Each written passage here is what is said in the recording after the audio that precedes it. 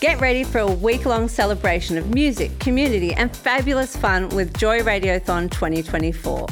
Joy has the largest collection of rainbow podcast content in the world, and you can help keep us out loud and proud by donating during Joy Radiothon 2024. Just go to joy.org.au/radiothon. Mark it in your calendars because Joy Radiothon returns June 1st to 7th, and remember, we all flourish with joy. You're on Saturday Magazine with me, Nevena, and my wonderful co-host, Macca. We've got a great guest coming up. We have, and I saw this reported, and I thought this is a really, really cool and positive story. The next guest is Adam Fletcher. Adam is part of the Indigenous Banking Program at National Australia Bank. Good morning, Adam. How are you? I'm well, thank you. Good morning. And I'm just joining you from my country in Wanneroo country. So if you don't mind saying hello in my language, which is Anigunya, Alanyora, Yiriapang Adam Fletcher, and Najiopang Gringai Wanneroo. Fantastic. Adam, NAB has set up this new Indigenous banking team, and tell us why NAB did this. Did they see a need, for such a, for a specialised team? And obviously, as an Indigenous person yourself, tell us about what the team does first. Yeah, no worries. So, spot on. NAB did spot the opportunity to establish an Indigenous team. Like a lot of corporates in Australia, and we're always welcoming more corporates into this fold. NAB's been a Reconciliation Action Plan leader for a long time. We launched our first RAP in 2008. And the broad goals and objectives of those processes is to identify opportunities, close practical and symbolic and cultural gaps between Indigenous and non-Indigenous Australia. As an Indigenous colleague, that's been incredibly important for me. I started in 2009, the year after the first RAP was constructed. And a lot of the industry focused primarily on issues of financial exclusion, financial literacy, commissioning research and employment programs. And those things have been incredibly important in terms of getting more blackfellas into banks, because basically if you don't have people from communities and, to actually bring those voices in to decisions, it can be quite difficult.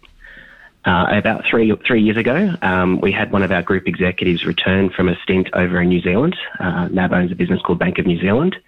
And as CEO over there, he had a Māori business bank unit. So he returned to Australia after serving some time over there and was excited to find out if we had an Indigenous banking team. And we had an Indigenous Affairs team. We'd done a lot of great work in reconciliation in terms of employment and financial literacy, but he was surprised to find out that we didn't have a dedicated team. So 3 years ago, I was asked to help lead a strategic search and understand what could an Indigenous banking proposition look like for the bank. Using the strengths of NAB, we're Australia's largest business bank. We're very proud of our relationship bankers across the country. But we acknowledge that there are many members of many communities, honestly, that haven't always had the best experience or best connections into our business banking team. So that was where I started the search 3 years ago.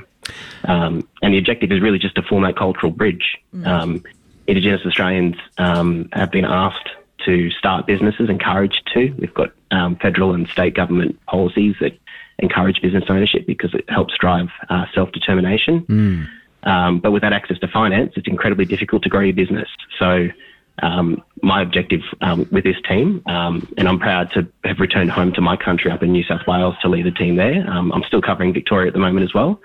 And if there's any listeners here who are interested in working for our team, we're definitely on the lookout for a deadly black fella to work in Victoria, because the more black fellas in this team, the better.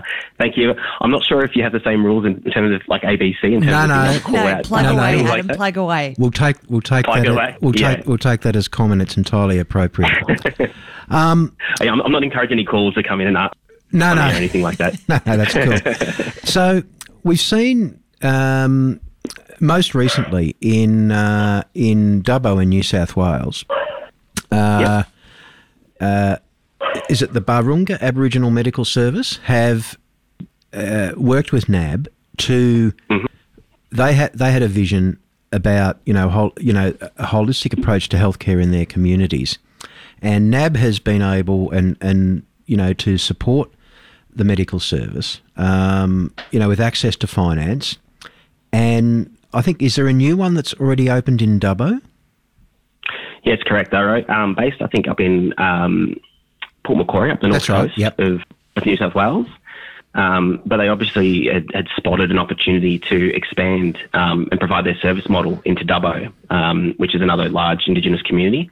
And honestly, it's a little different to many AMSs, Aboriginal Medical Services, in that it does have like more of a GP super clinic presence. So it has many allied services in one location. Okay.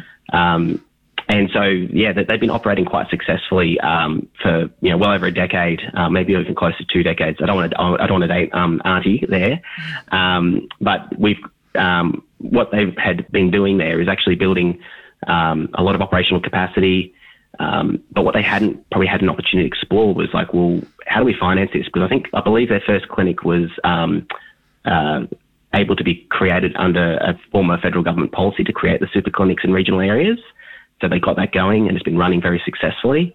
But this is the first time they're like, well, we actually think we can do this model. We can expand it. We can service more communities. We want to try and fund it ourselves. And so that was where the opportunity was met. We had an opportunity to talk to them and say, well, how can NAB come in and help? Adam, I take great inspiration from Aboriginal community-controlled organisations, and part of the importance of these services is that they do meet and accommodate cultural needs. Can you explain to us why that's so important, especially in a place like New South Wales?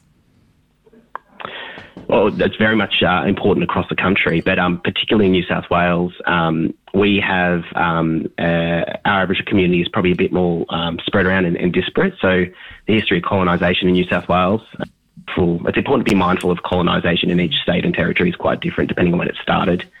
And then obviously the political forces at play at the time. But for New South Wales, our people have been moved around continuously. So not only were we pushed off our country, put onto missions, then we're also redistributed across the state and across the country.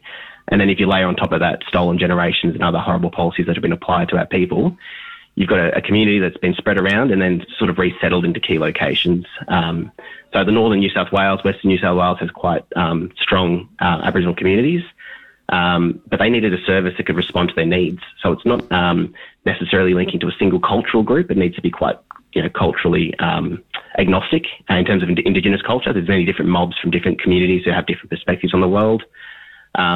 But there is quite a degree of similarity in terms of what we need. So there's a lot of emphasis on preventative healthcare, which I think mainstream healthcare could model. If we attack healthcare from more of a preventative basis or footing rather than a reactive and treatment perspective, I believe our whole community would be more better off and a lot healthier. But for Indigenous communities, and especially when we've got such a large gap for health outcomes, there's a super strong focus on that preventative and allied healthcare. And then they get that wrapped around with, a really strong, diligent GP force who've been culturally equipped, they're trusted by the community. And if you think again about the history of somehow how Indigenous and other culturally and linguistic diverse communities have been treated by the medical establishment, that trust is an important factor to build and maintain, because there are cases across the country and across the world where that trust hasn't been rewarded and the people have been taken advantage of. So anything you can do to build that trust in the local community is important. And one thing that's really inspiring to me is that many of these clinics are considering opening up their services to non-Indigenous groups, because I think they are also recognising that non-Indigenous people want a culturally safe, responsive healthcare setting that's, not driven by the same machinations that maybe perhaps other clinics might be. Adam, I think it's, the reason we're talking to you is I read about this and I thought this is really impressive. This is an example of a large organisation, a very large organisation, doing something that's actually going to make a difference on the ground and doing it for the right reasons. I'm probably going to get into trouble for this, but how do people, if there's an Indigenous person in Victoria that would like to potentially look at working in your Indigenous banking team, where do they go? So this is a very corporate answer, but we have a standard careers page. Yep. So that's a first. And honestly, I acknowledge that can be an obvious barrier to people applying. Absolutely. Many corporates, including NAB, do work with Indigenous media to help try and spread the message that we are recruiting. If you're young or even if you're older, we have school-based and adult traineeship programs, which can help get you into the bank to start with. Because it's important to recognise that it's almost impossible to find that unicorn that's got that perfect blend of decades of banking experience and deep cultural awareness and everything else. So we're mindful that we wouldn't expect someone to come in with all of those things day one. So wherever you're at, and there's a lot of blackfellas who've grown up in community or within their family groups that don't have that deep Indigenous affairs experience. So not even their own cultural expression. Like there's a lot of history that people don't have. I sort of commented a little bit about the history of New South Wales. It's a bit peculiar. Victoria's got a different development pathway. There's a lot of similarities, but there's a lot of differences. And so if you come from one part of the country into another and then expect to be able to understand the community intuitively, you might be a bit shocked. So we do provide support in terms of learning that stuff as well. But that's to get your foot in the door. And then we will be promoting. So I've got a LinkedIn page, which is a lot of corporates use. And we actively promote our recruitment drive efforts as well. And then also we're communicating with some of the Victorian customers we've got, Indigenous customers, and also community service organisations as well. So we are trying to encourage people from Victoria to apply. But we're mindful this is the first step. So the first step is actually creating a single specialist for each state and territory, although Central Australia is starting off with one to cover both, the Northern Territory and South Australia. But as the portfolio and the customers grow, they're going to demand more and more of our time, which is a great thing. And we're going to have more and more customers. And so we want more and more people to service those customers well and keep that service standard high. Great. If anyone can't do it through those methods, send an email to saturdaymagazine@joy.org.au and I'll pass it on to you, Adam. Look, thank you. That'd be great. Thank you for the work you're doing and congratulations to NAB. And it's great to see, not just one, but a number of health centres are happening because of this. I think it's a great initiative. Thanks for your time today, and I hope you find a black fella in Victoria. I'd love to. Okay. Before I go, I just want to give a quick call out to one of my friends who's a big listener of your show, Meriki. Great to hear you, and I hope you're proud of me for going on the radio for the first time. But thank you so much, guys, for having me. Oh, there you go. Adam, you sound like a natural. Yeah, natural. Thanks, mate. Really appreciate it. No. You are on Saturday Magazine Joy 94.9, Macca and Nevena.